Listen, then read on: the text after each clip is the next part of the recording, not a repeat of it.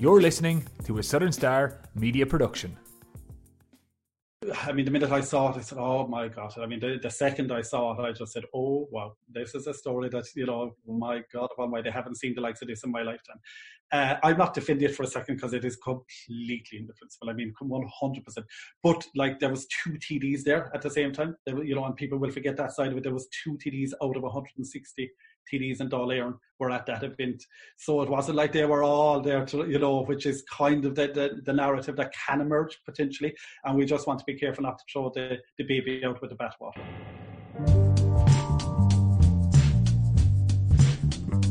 Hello and welcome to the Southern Star's Coronavirus podcast. I'm the news editor, Siobhan Cronin, and this week our featured interview is with former Fine Gael TD Jim Daly. A former school teacher, publican and politician, Mr Daly has recently taken up a new role as an advocate for the home care sector. He talks to us about life after politics shortly. In our musical segment this week, we will have our digital manager Jack McCarran's choice from our archive of Southern Star sessions, all recorded live in recent years at our Southern Star studio in Skibbereen. He has chosen music from folk singer John Blek. But first, this week's interview. Jim Daly has been a school teacher, a principal, a publican, a politician, and now he has a new role with the board of HCCI, that's Home and Community Care Ireland, the national body representing the 80 companies that employ 10,000 carers, providing home care to 20,000 older and vulnerable people throughout Ireland. During the pandemic, he also volunteered at his local hospital in Clonakilty, and he spoke to me about this and more a little earlier this week. So Jim, you bowed out of politics with somewhat short notice before the last general election, and can you tell us your reasons for doing that at the time? It came as quite a shock to some people, I think. Yeah, it probably did. Look, I didn't intend for it to be at such short notice. I didn't anticipate an election. I don't think anybody did last September. To come in February, technically that government should still be.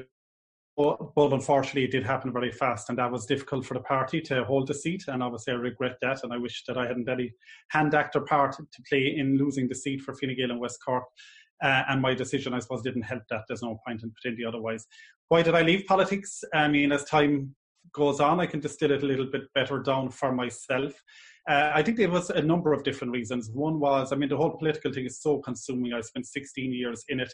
I am a consummate professional, I think. When I undertake something, I didn't have to do politics. I was full-time in it from day one. I gave up a teaching career and was a full-time county councillor when very few people were. And I was a young man with a young family and mortgage and all of those obligations. So I was deeply committed, and it can become very consuming.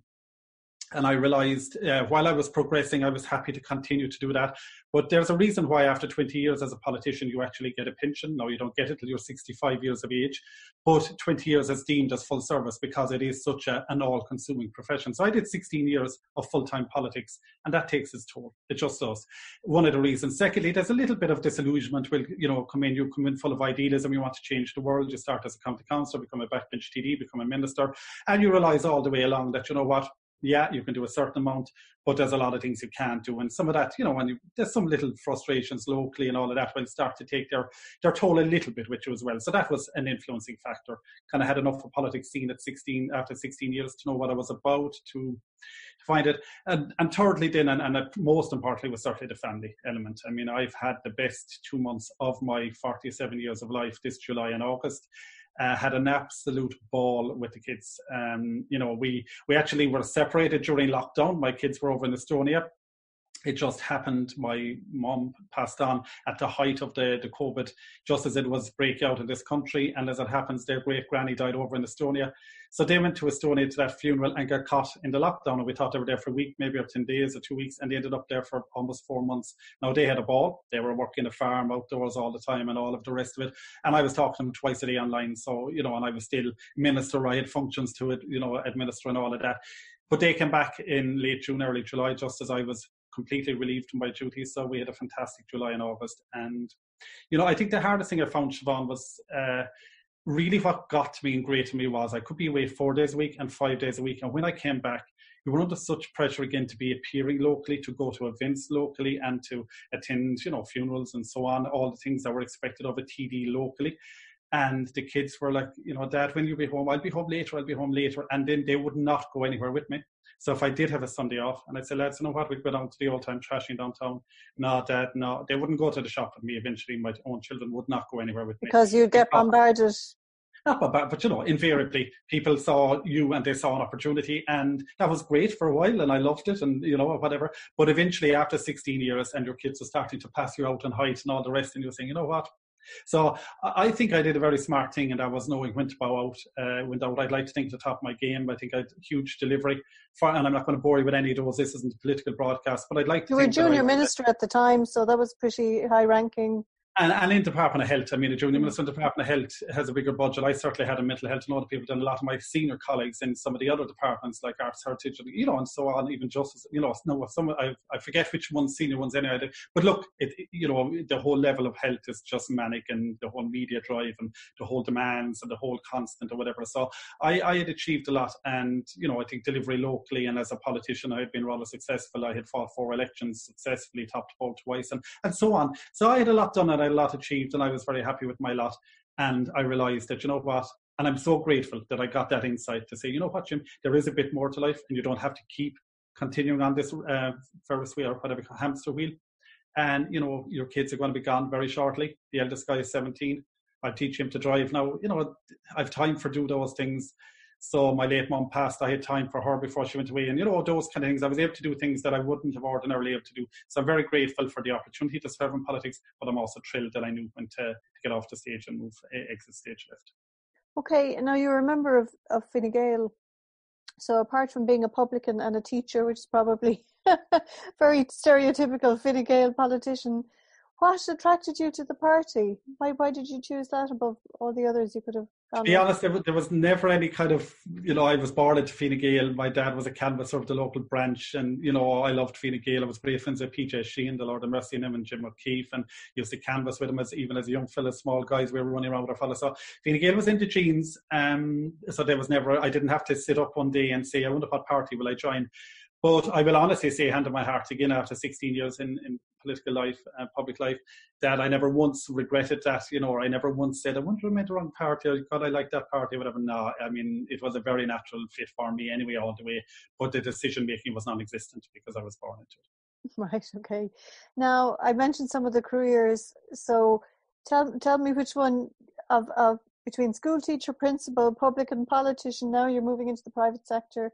Might be a bit early to give a rating for the private sector, but of all of those, which one did you enjoy? And don't be a politician and say I enjoyed them all equally.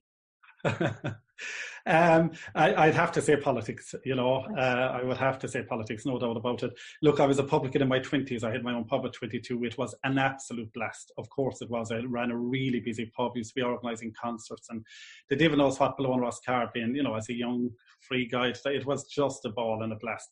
And lots of money and all of that. And I was teaching then, and teaching was lovely for a few years, but, for me, I am somebody who likes to keep doing new things and, whatever. So teacher was a little bit restrictive when I look back on it. Loved it as a young teacher, but I wasn't going to ever stay at something that was so, in my head, restrictive. I like to be doing new things and new challenges and new opportunities and all of that. And I'm a risk taker by nature. I'm an entrepreneur out and out. I know I am. And that's what I like doing is making change, making things happen. So teaching isn't as, I went on to be principal, and I thought maybe that might satisfy that whatever in me, drive in me, but ultimately it didn't. So the pub was great and teacher was great, but politics was second to none. I mean, even becoming a county councillor and having the ability to make change happen and to influence change and, impacting on people's lives. And, as I said, when I left, I may not have changed the world, but you changed somebody's world all the way along the way. And that was fantastic. Then I was mayor of the county. What an absolute honour. What a great, job to do. Becoming a TD was electric, and then becoming a Minister of State, it was so full of highs with all the challenges it presented time-wise and management, and it was so consuming. It still was just an amazing opportunity. But you become beholden to it, and that's why I'm very, very happy that I knew when to get off the stage. It wasn't that I was afraid I was going to lose my seat. I don't think I would have had for what it's worth. In the last election, nobody can ever say that for definite. I had no fear But it was great to just leave on my own terms and have done as much as I'd done, and positive. So politics had to be the favourite profession, no doubt about it. Well, there's no doubt that you need a bit of a thick neck, I think, in politics. And I've mentioned this to you before because, I mean, I'm in this business 35 years myself, and I have seen it go from being quite, I suppose, not too difficult a job in the early days because all the criticism was face to face. You could see who was criticizing you and have it out with them. Nowadays, you're getting it right, left and center, and very often from anonymous trollers on social media sites who can say what they want because nobody can find them. And I mean, did that have any influence on your decision to get out? Because it's become really a really tough business for anyone in the public eye.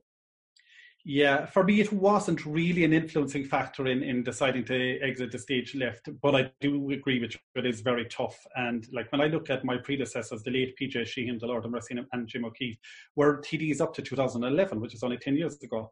But like nobody in West Cork had their mobile phone number, their Twitter handle, or very few. There wasn't a dozen people had either of those gentlemen's mobile phone number, or had their Twitter handle or their Facebook, because they didn't exist, obviously.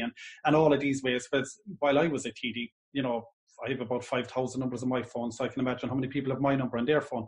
And these people can text you, can ring you there and then. You have office numbers, you have all of that. You can be caught on Twitter, you can be got on Facebook, you can be got on WhatsApp, you can be got, there's so many ways of getting to you. And even on a Sunday evening, if you did take an hour out, and just close the curtains and decide to sit inside at home and watch the movie, there was a ping on your phone and actually somebody was tweeting or something, and, this kind of thing, and you were drawn back into it again. So I think the mobile phone radically altered the face of politics and what politicians have to do. And then you add that to the kind of the drag of having to travel 300 miles to work and, stay in hotels a couple of nights and all of that kind of thing. So all of that, certainly, but it wasn't a reason for me leaving. I mean, really and truly, the social media side of it was not a factor for me. Yeah, you have to have a neck, maybe having a pub and things like that earlier in my life, and, allowed me to kind of get used to fellas telling me to fuck off and what they taught me and all of that. I don't know. I'm not sure what. But maybe the teaching, does the teaching train you to be a bit more patient, maybe, and more gentle? It could be a bit of all of that. I think there's a bit of all of that. And I think, if you're a risk taker, you're kind of more able for that. Look, I was one of 11 children as well, and all of that kind of thing. So I was well used to being hustled around. I wasn't raised in cotton wool at all. Have you 10 older, or 10, not older, I was the middle, which I often think is interesting. I was the middle child.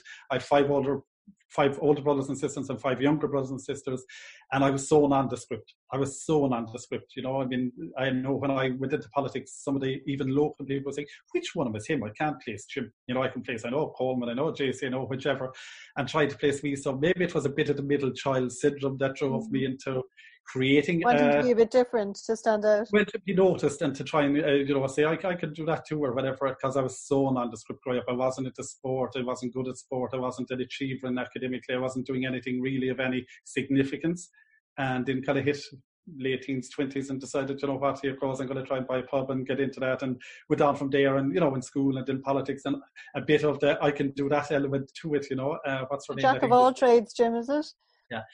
Yeah, well, and a master of none, I don't know. I suppose it was just a belief in yourself to drive on and whatever. And so maybe that allowed me then to take the knocks as well, because I wasn't that sensitive to people's criticism online and things like that. I didn't really mind. Maybe I'd enough done at that stage of my life I wasn't going to be beholden to and I think politics was always a short-term project for me. Like, I was never a lifer. I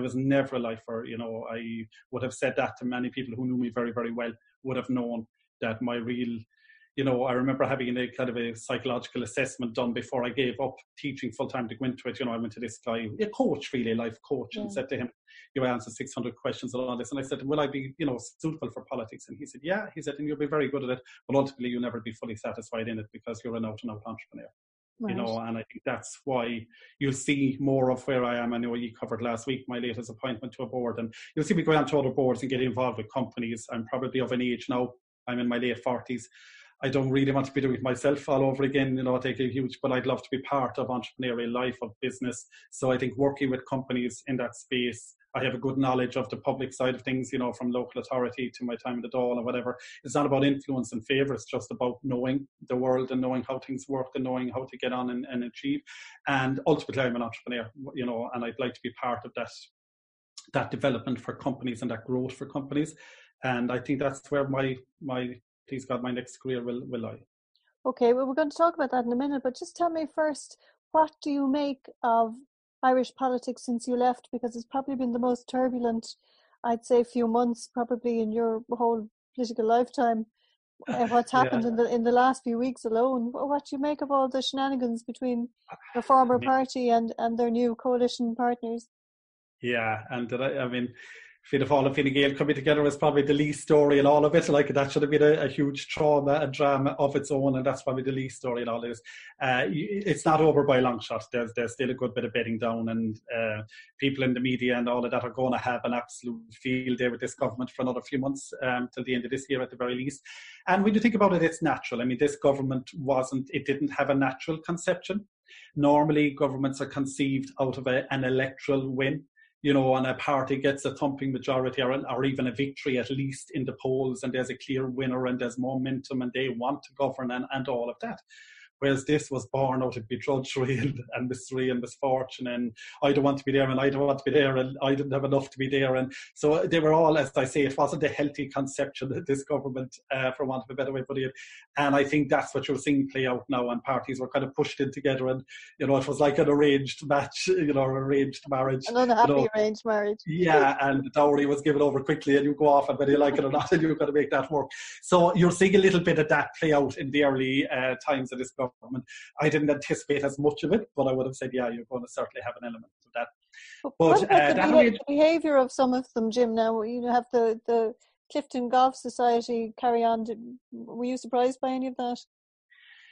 Look, I mean, the minute I saw it, I said, oh my God. I mean, the second I saw it, I just said, oh, wow, this is a story that, my God, I haven't seen the likes of this in my lifetime. I'm not defending it for a second because it is completely indefensible. I mean, 100%. But there was 2 TDs there at the same time. And people will forget that side of it. There was 2 TDs out of 160 TDs in Dáil were at that event. So it wasn't like they were all there to, which is kind of the narrative that can emerge potentially. And we just want to be careful not to throw the baby out with the bathwater. That's the only thing I was saying. But look, it was, I mean, how... say, Derek Cleary is one of the nicest guys that you come across in politics, the former Minister for Agriculture from Mayo. Had been overlooked for the senior position first. I was gutted for him because he's just one of those decent, deserving guys. Thrilled to see him get his chance, and didn't like to see him do that. I kind of, and I'm not making excuse for Dara, but I was wondering, he has 3 or 4 advisors around him. And as a minister, you can run on top of your head a bit, and you can be kind of going from pillar to post, and this thing is being thrown in front of you, and you're reading briefs of, and it's you're inside in something and you're not thinking.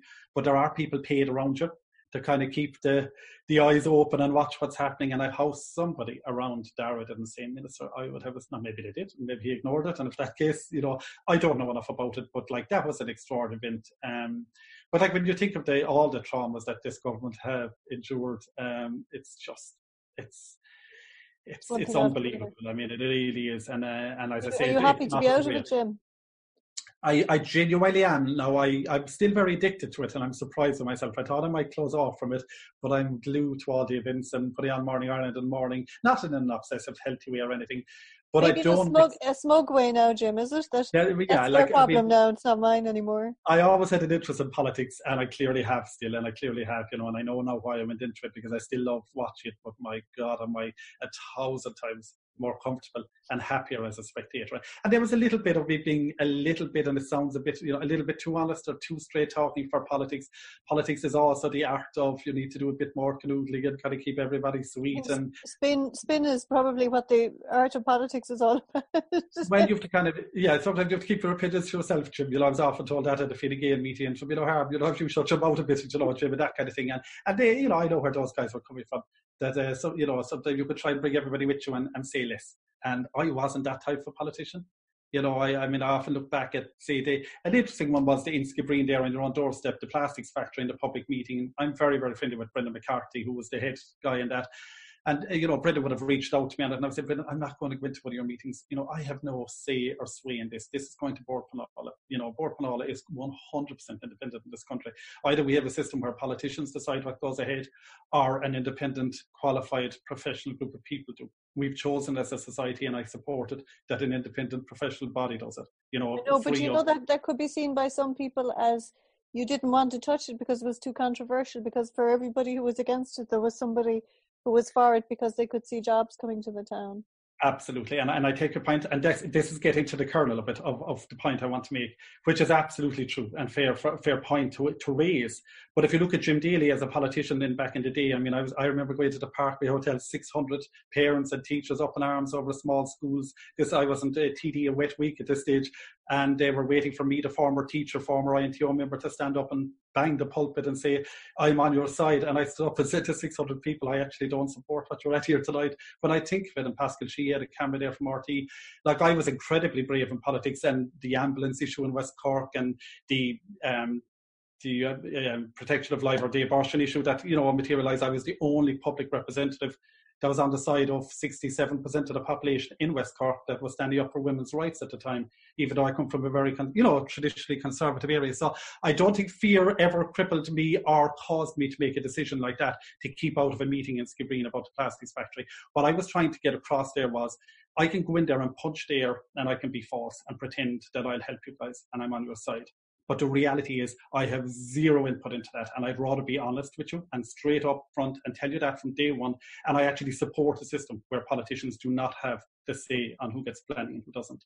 And that was, so trying to get that across isn't easy. And of course, like what you said, it'll be seen as, oh, he was a coward, afraid to come in. Or I remember somebody said, Jim Daly should get off the fence and all that.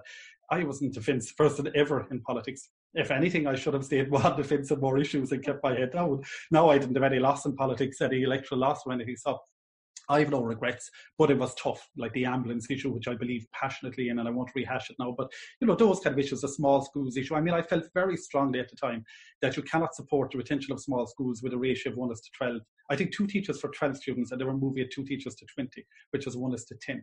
When my child was in Clonakilty with 34 students in their class, and you cheat. So I would have thought about these things very, very deeply and understood them and taken a position that was, I believe, well-founded and well sourced, but it wasn't always popular because people wouldn't see it, and it takes a lot of work to bring people with you and all of that. So anyway, they're just examples of my time in politics that when I look back, and now I'd be very proud that I did stand and be counted and take support Ilya Varadkar. Like, I was always courageous, I was always not a bit afraid to go offside, and a lot of the Fine Gael faithful in West Cork were very, very disappointed with me to do that and not to support Simon Coveney. But I did what I genuinely believed was the right thing to do, as I always did. So, and that's not saying that I was great. I'm just saying that part of politics is interesting, and I always admire. I mean, I heard your podcast with Holly Kearns there recently. I was peeling the potatoes at home and listening to that podcast, and I thought she was fascinating, that she was so honest. I mightn't agree with everything she said or anything, but I just thought it was such a breath of fresh air to have a politician who seems to be thinking deeply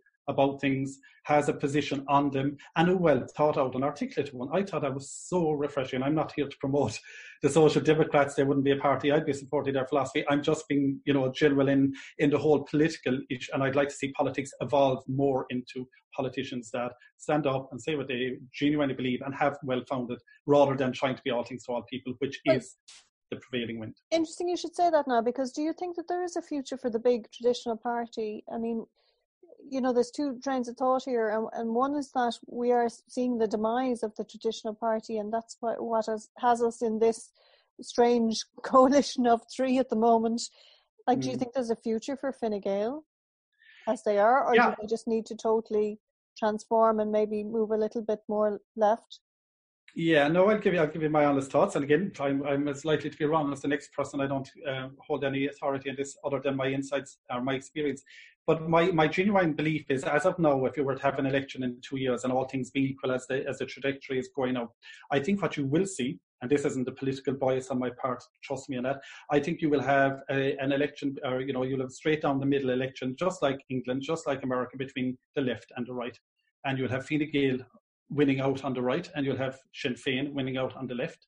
I think Fianna Fáil are being squeezed very much in recent years. I think they've tried too hard to match Fine Gael being fiscally responsible and more to the right on one hand, and then they were trying to be Sinn Féin on the other day. And, I think the water charges was a very seismic moment, or, for Fianna Fáil, where they relented fully, did a complete U-turn and whatever. And I think in these really challenging times, I never ever underestimated people's sense of fairness, right and wrong when it comes to politics, and they have a nose that is just uncanny. They will read through the BS very, very quickly. And I think they're looking at Fianna Fáil here and now. All of this can change, right? But here and now, they're kind of saying, you know what, you're trying to be all things to all people, not interested, sorry. You know, I think the next election, if it was based on the dynamics of today, will be a straight down the middle contest between, do you want Leo Varadkar as Taoiseach or do you want Mary Lou McDonald as Taoiseach, left or right, a bit like, you know, England and America, and that kind of a polarised, more polarised division coming. Now that can change, and Fianna Fáil could overtake Fine Gael in that space, whatever, but I think one of those centrist parties will dominate and will move more to the right and represent that space, and there will be a party on the left which will dominate. Do you think, could we ever see the merger of Fianna Fáil and Fine Gael? You could, but it may not be on paper and out there in the open and all of that. You could just subsume one party, could just disappear, you know, whatever. If you look at the polling at the moment, where Fine Gael are in the high 30s, Sinn Féin are thereabouts, and Fianna Fáil away down at 13 to 14%. And I'm not being party political, you know. I think I was always very broad-minded, and when it came to party politics, and got into lots of trouble for that I wasn't a black Fine Gael or a black, you know. So I'm not saying that in an anti-Fianna Fáil or generate anything. They may well rebound and come back and do great in government and all that, and I wish them all the very, very best. But in the here and now, in the current dynamic, you could actually see a party disappearing further or going on further unless they arrest that slide and start to you know, re-establish themselves. And again, it's about, I think, really in politics, that it's about defining yourself on hard decisions. People love it. I mean, I listened to Sammy Wilson this evening on Drive Time. I don't know whether you heard him or not, with Mary Wilson. And, you know, he had it yesterday about Trump. But by God, you know, he gave it as good as you couldn't defend what he was saying. But I really admired that he had a well, clearly thought out position, and he was able to give everything back as good as he got from Mary Wilson, who can be quite aggressive. I know you're a fan. I've seen you tweet about her. I didn't always see eye to eye with Mary. But, you know, so I think that's where politics is going. People have a fantastic nose. And they, you know, I remember principal saying to me inside the Manway that day at the school, where it was a packed emotional meeting and our children and, you know, all of this school and how it could all be brought out. And this principal came up to me and she said, through gritted teeth, after I stand up and saying, I'm sorry, I don't support you and I won't be supporting you. I had two other government colleagues there on the night who were TDs who said, oh, we'll talk to the minister, we'll talk to the minister. And I said, I'm sorry, I don't support you and I won't be talking to the minister on your behalf. And I could have been booed out of the hall. I wasn't, as it happened. I wasn't, you know, and they were just shocked because I'm a former teacher. But this principal said to me, she said, through gritted teeth, I never voted Fine Gael in my life, but I'd be tempted to tonight after hearing you. You know, even though she was a principal of a small school, and she just said, at least you have the courage to say where you stand and to stand over what you say. You know, and I think that's what people want. I know, but Jim, do you know what's very ironic about all that? Is that you're not in politics anymore. So maybe the guy who stands up and tells it like it is, their future is sealed. They won't stick with it, or they can't stick with it, or maybe subtly they'd be elbowed out and made feel this isn't for me.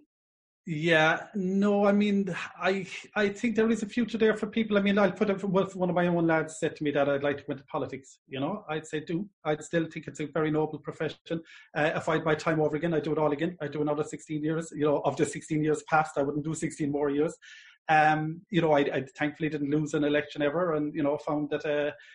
You know, I managed to be a survivor through it all. And I think, you know, you command respect along the way. And I think people I think actually the politicians are behind the curve. I think the people are well ahead. You know, I really do. And I mean, just take that on the Protection of Life bill. You know, I think that was an example where so many politicians were just terrified of, you know, taking any stand and whatever and stuck with the traditional. And like, as I say, I was the only public representative who was in tune with 67% and all that. And that's not boasting. I'm just saying, you know, be courageous. Stand up, inform yourself. Don't just be the lobby fodder to the lobby group and supporting every group. People really will appreciate it, and they will, you know, they will reward you afterwards. So I think my leaving politics isn't a reflection on politics. I'd be very, you know, other than the all-consuming nature of it. That's the part I think we would have to. That's the part I would have a difficulty with. But politics per se, and my decision to leave it, does not reflect badly on politics. Okay, and so moving now to your new role, which is in the home care sector. And I suppose a little bit of that is as a result of having been Junior Minister and Minister for Mental Health and Older People. So tell me, how did you come to that role, and why do you think that's the right place for you at the moment?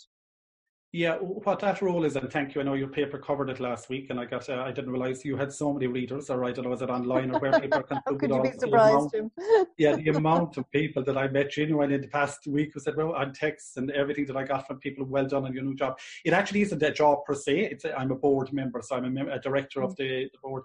So, I attend their meetings to advise them. They're the umbrella organisation that represent all of the home care companies, the private ones in Ireland. Home care is going to be huge in Ireland. I think you'll see in the next budget, and from there on, there will be a massive swing towards home care and away from the nursing home reliance on the traditional nursing home sector as we know it.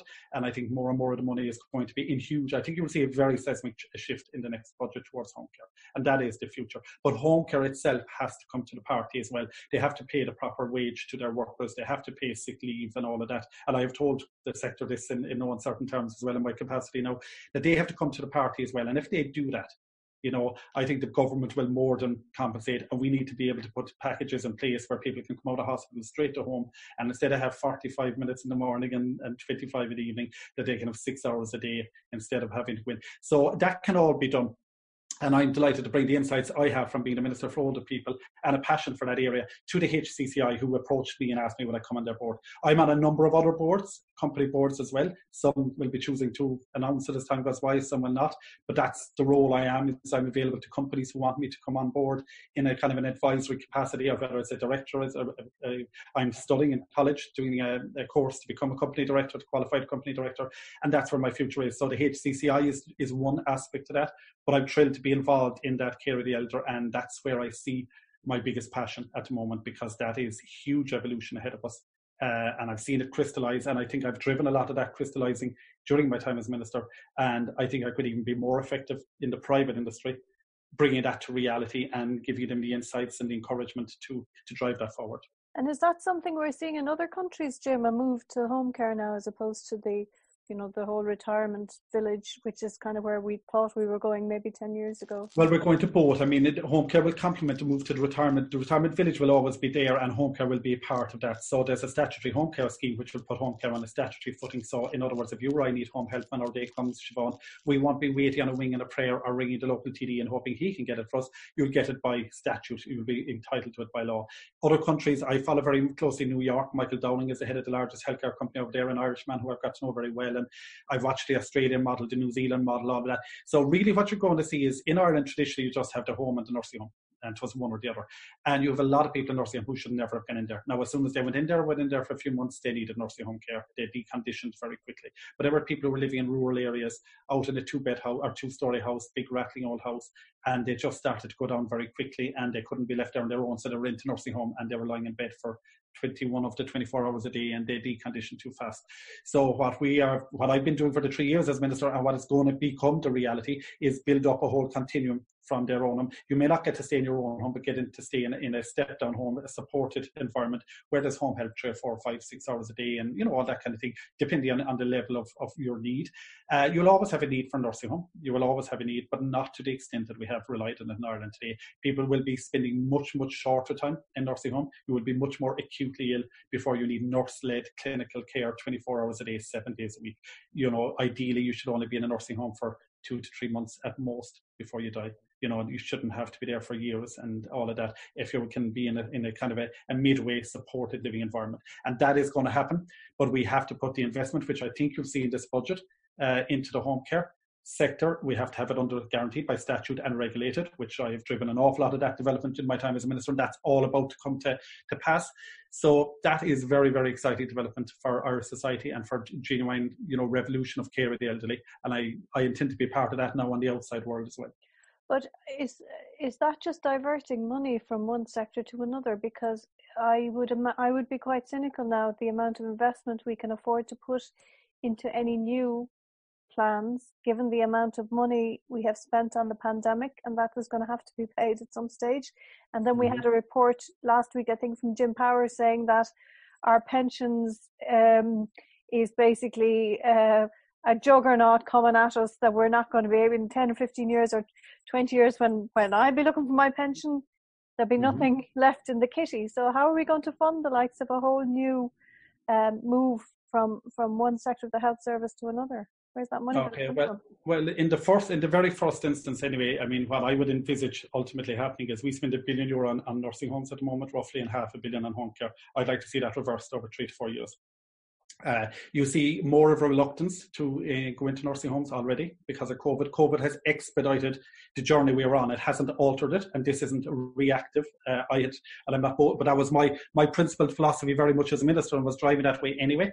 And COVID happened to be a blessing in disguise to kind of expedite it and bring it to a head and get people to move that way. So people are more reluctant to go into nursing homes at the moment, and they are, there's a fear around it and all of that. So people are more anxious to stay at home and much more anxious. So if you divert $500 million, you can't do that in one go. So you're going to have to bring it in as new funding in the first year and 2 years, but you will see a lessening demand on nursing homes as the more people get to live in their own home for longer. So it's not necessarily a massive increase in spending. Okay. Now people tell you it's a lot of people stay in their own home than a nursing home. That's a moot point. If you need 100 hours of home care a week, it's not cheaper to stay in your own home than a nursing home. We have to be a bit real about that. But this isn't new investment. It's really just reorientating a more sustainable approach that can actually cost, similar to that, to get the same level. It has to be an outcomes focus, and we have to look at outcomes, not what we're putting into it. That's what we traditionally always look at, but look at what we're getting for the money we're spending. Well, there'd probably be a saving from a health point of view, because I'd imagine people would be happier in their own homes and they may get a better health outcome then as a result, so we may be able to cut down on the cost. Well, you see, people are going to be coming out of hospital now so fast, Siobhan. Wait till you see this winter. People, if any of us have to go into hospital, you will be out so fast it won't be. There is no hanging around hospital. Hospital is such an unsafe place to be if you don't need to be there. So, and particularly if you're anyway elderly and vulnerable and underlying conditions. So that's where the real emphasis is going to home care. We need to get people out very quickly. You can't be saying, they're very stiff and they can only barely walk, whatever. You need to get them home and get them help to do it at home and to recuperate and all of that at home. Before they were going to nursing homes, the transitional care unit in Clonakilty being a very good example of that, but you'll have now more of an emphasis actually getting them home and putting in the supports around them at home.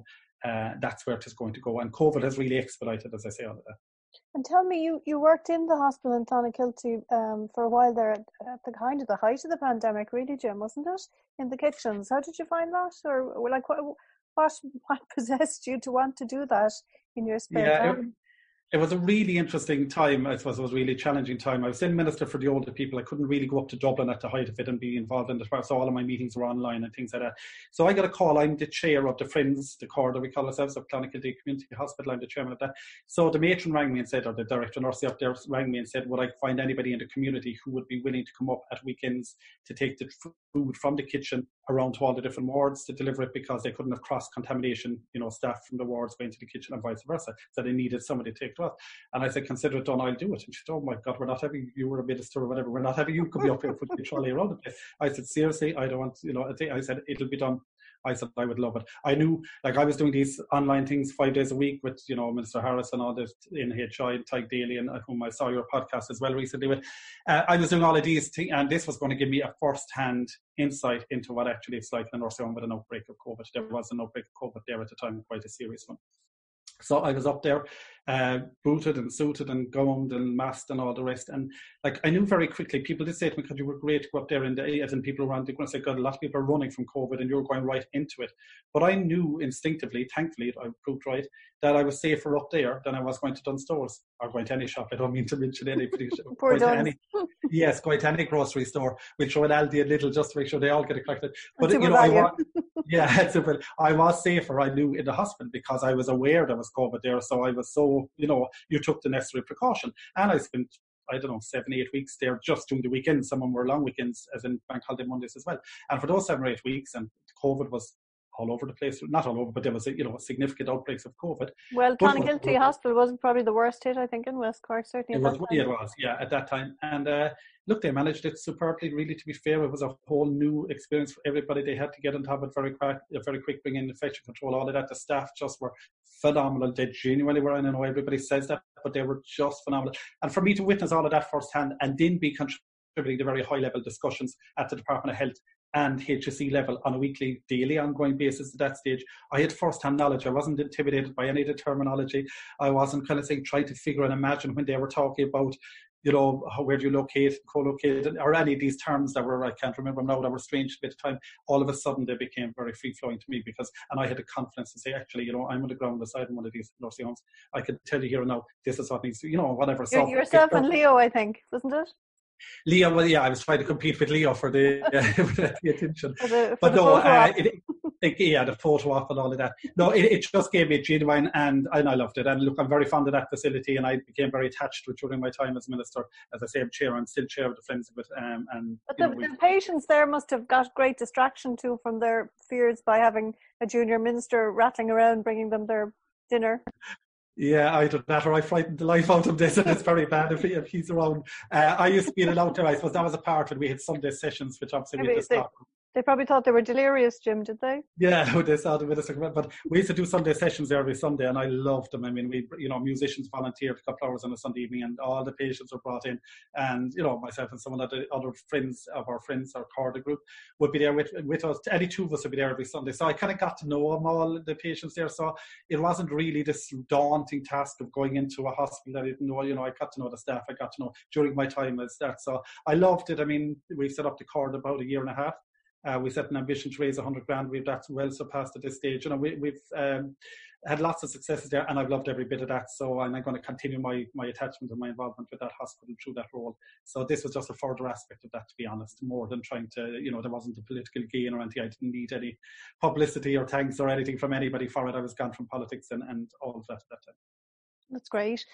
So tell me now, did you get any time to, like the rest of the world, with the exception of journalists, time to watch Netflix and read and take up a new skill other than kitchen duties?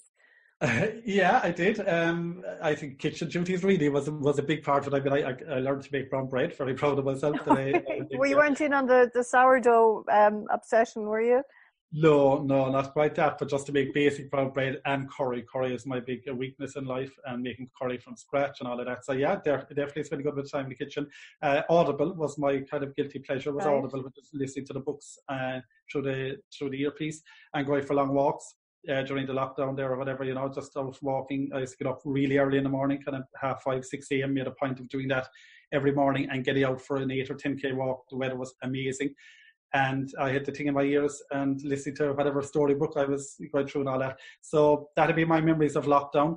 And then you got back around 8 o'clock in the morning. And, there was I remember one night talking to an official at 10 to 1 in the morning and getting up the following morning at 6:15, talking to an official again in the Department of Health. So there was some really strange times in the middle of it. And then things calmed again. And, so I was able to, I got more than my share of downtime, to be fair, during lockdown, and absolutely loved it.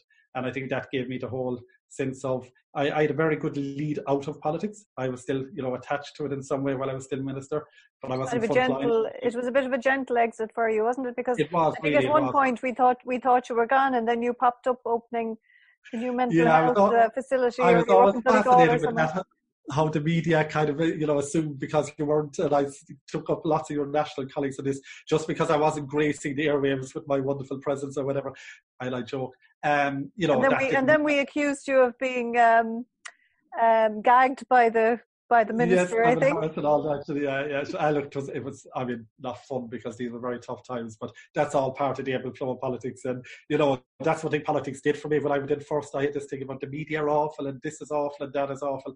All of that, as you get the real experience, which you said, now there's two sides to everything. And yes, there's a bit of this and yes, a bit of, but you become much more measured and much less dim and us in everything, So, look, what I've learned in politics, I could have spent 30 years in university and I don't think I'd have learned it in, it was incredible. And that's really what I'd say, if you were to ask me sum of politics in one word, was learning. Oh my God, did I learn. And I love that.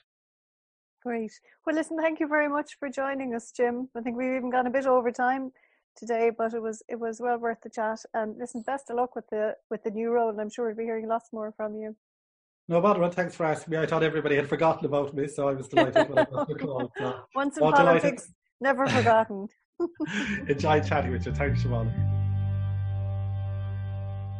And so to this week's newspaper. On page 1, we're taking a look at the plight of local fishermen.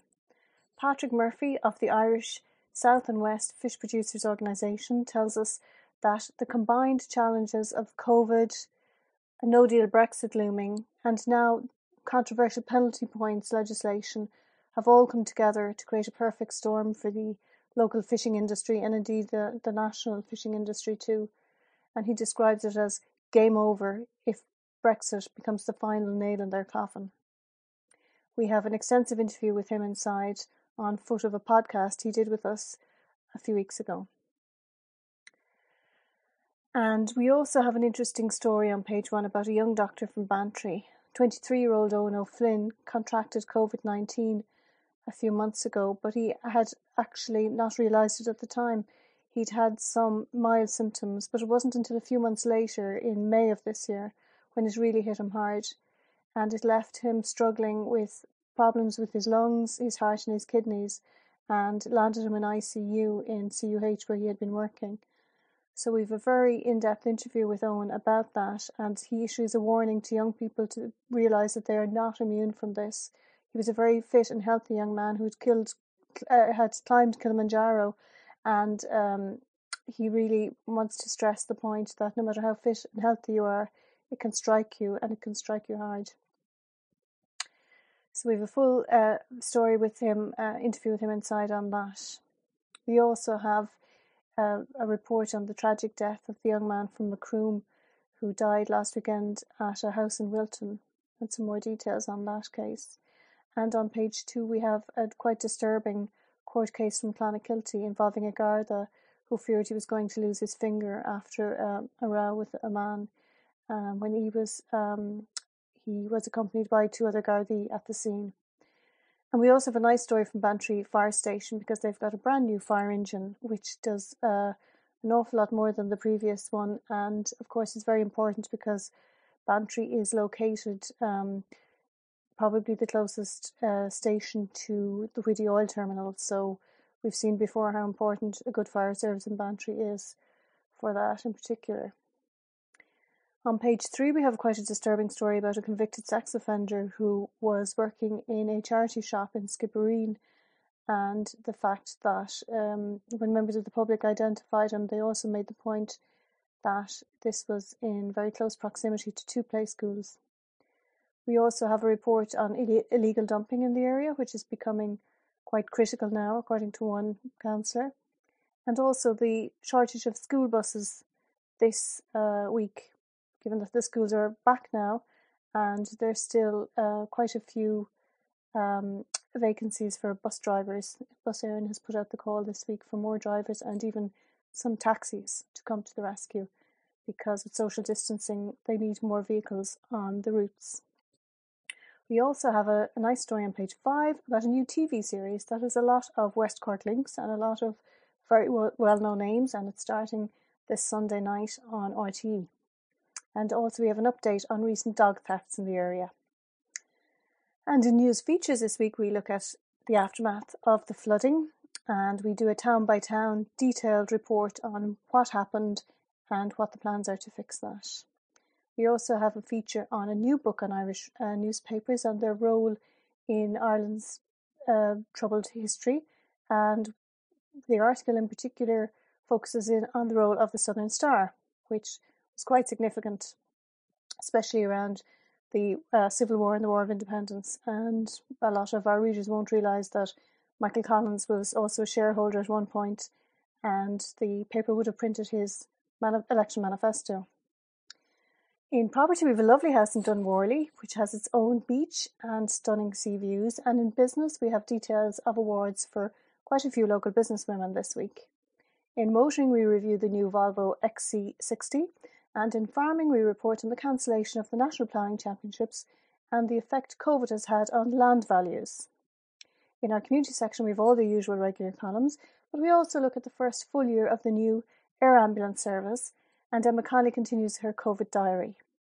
And if all that wasn't enough, this week we also have an excellent home and garden magazine, which is packed with information and advice on interiors, houseplants, future homes, budget DIY, feng shui, and lots more.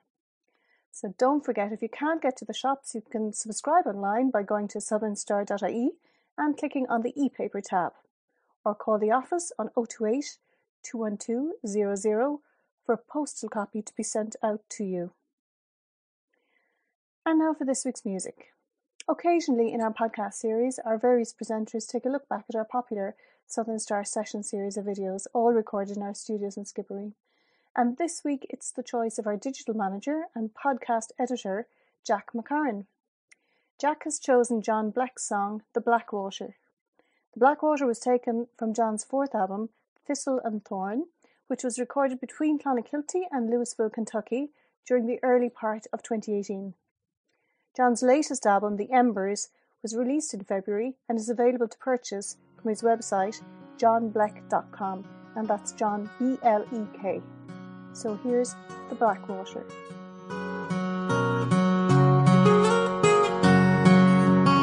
Water rose and I couldn't get down.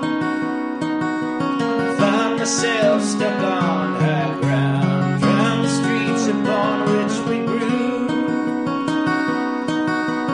Broke the banks of the Blackwater. Broke the banks of the Blackwater.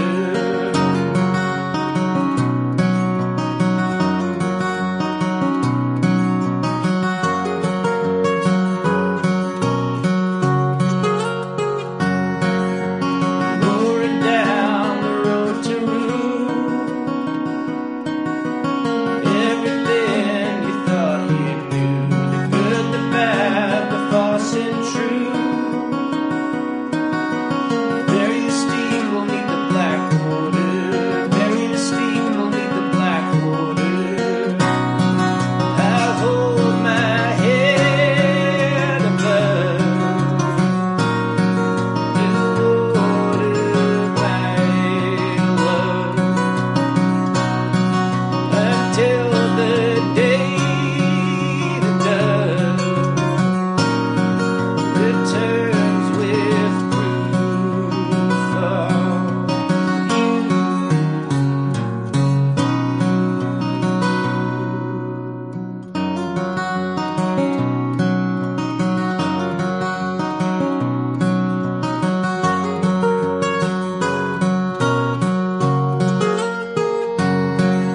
It's rising high on the sycamore.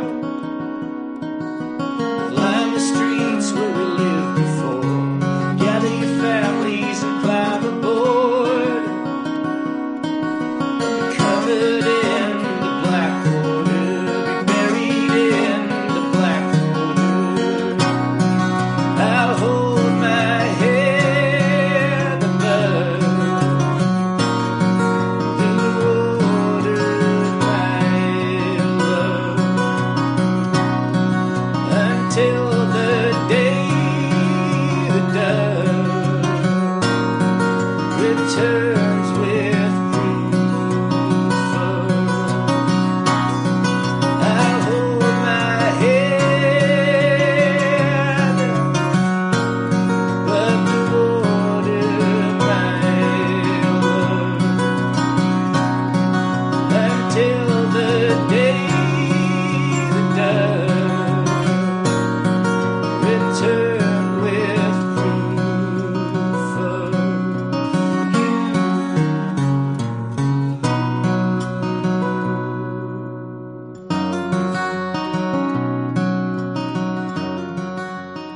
Thank you for listening to the Southern Star Coronavirus podcast.